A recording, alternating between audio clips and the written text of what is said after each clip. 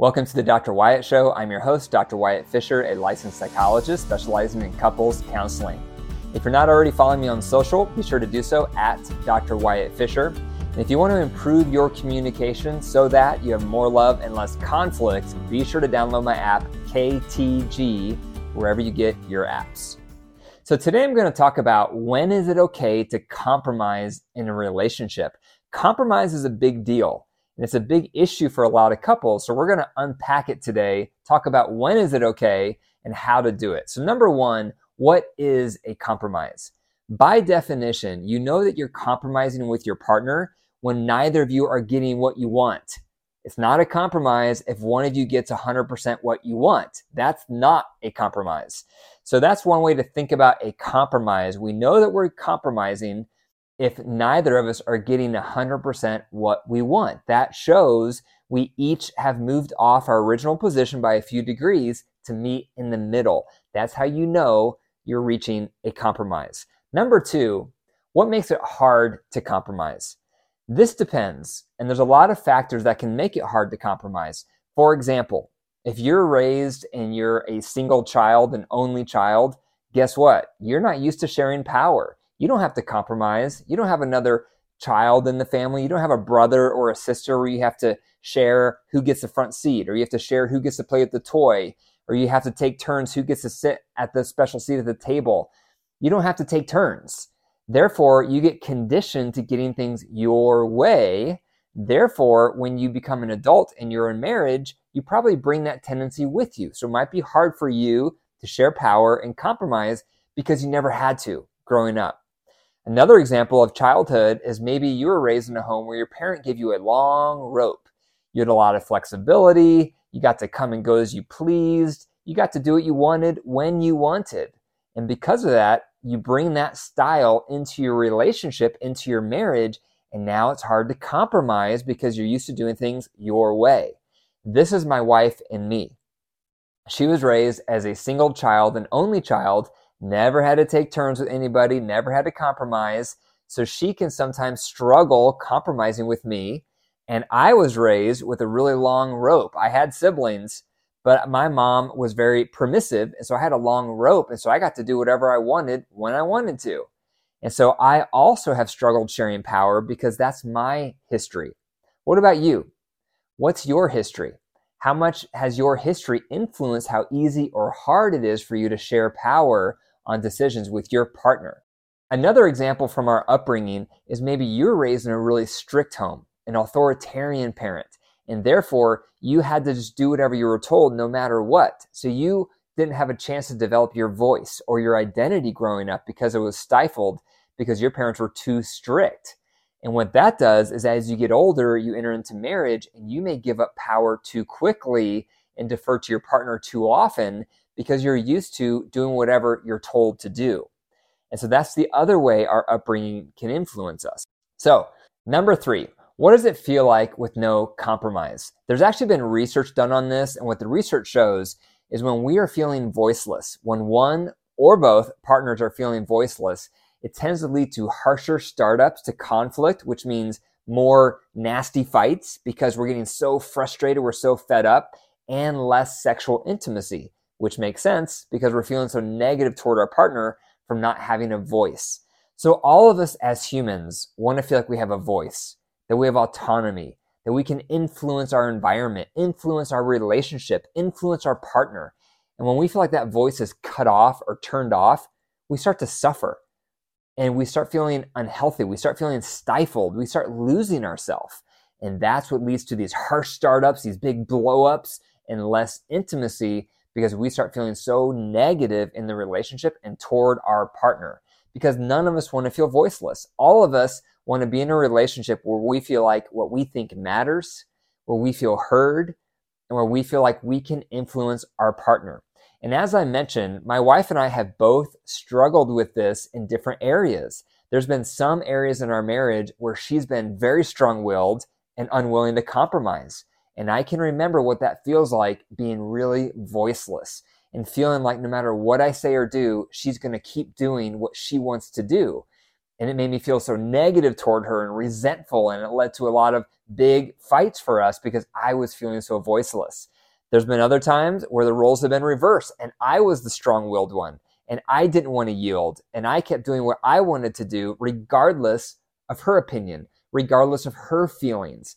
So my wife and I are both guilty of not compromising. And we've had to really work on this. And now we use the phrase, I don't feel like we're sharing power if either of us start not sharing power.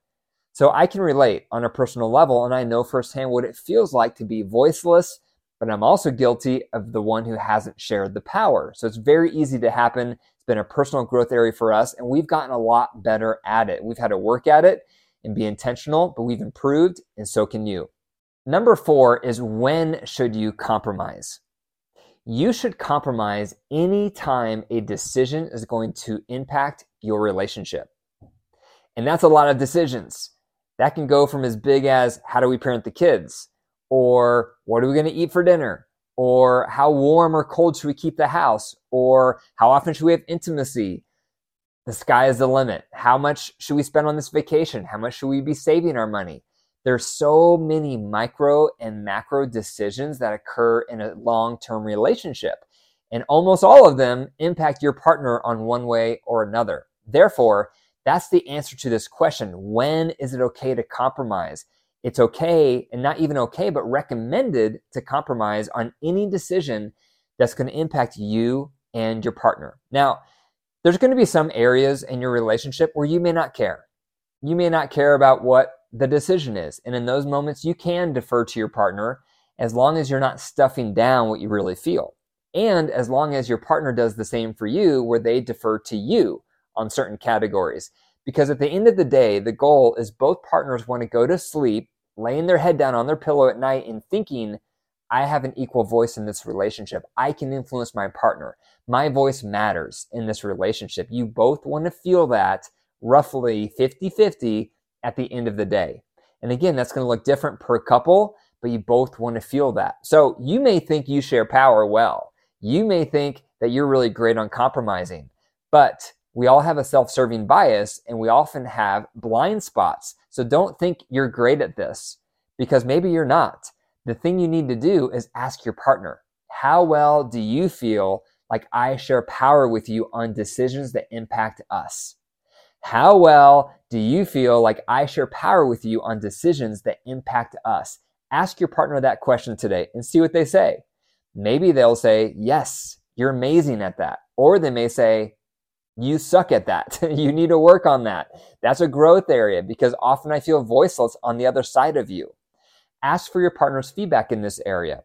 And ideally, they would ask you feedback as well, because again, this is a growth area for a lot of couples. And when a couple is not sharing power, the couple starts to suffer.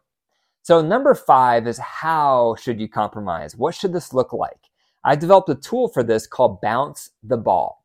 So if you think about sports, nobody loves a ball hog. Everyone hates a ball hog.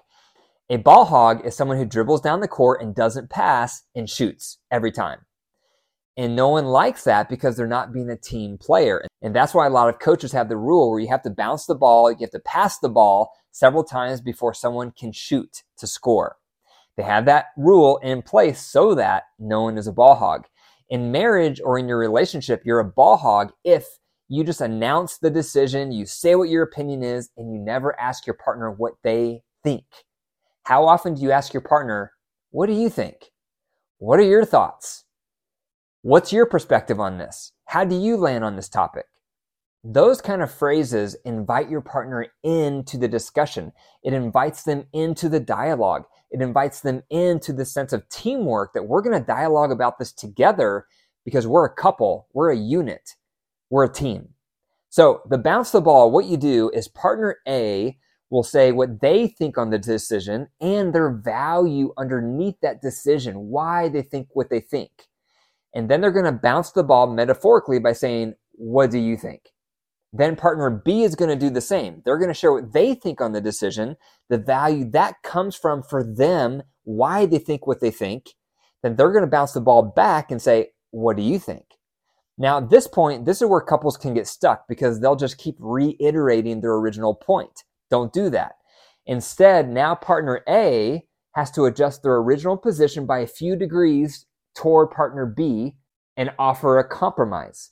And then they're going to bounce the ball and say, what do you think? Now partner B has to do the same. They're going to come off their original position by a few degrees toward their partner and throw out a compromise and bounce the ball back and say, what do you think? Now, this is where the negotiation begins, because now as the ball keeps going back and forth, you can either accept the compromise if you feel okay with it, or you can offer a counter, and those counters are going to move a little bit more toward your partner one way or the other.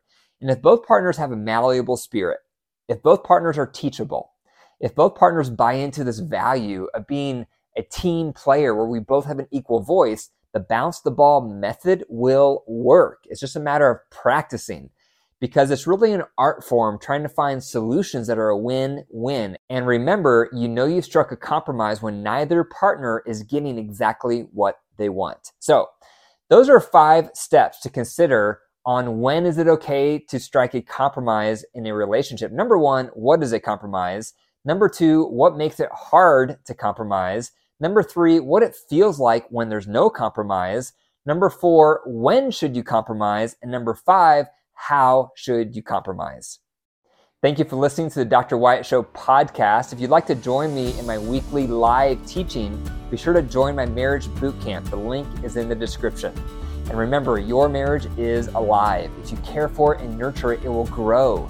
But if you deprive it and neglect it, it will wilt and die. The choice is up to you. Take care.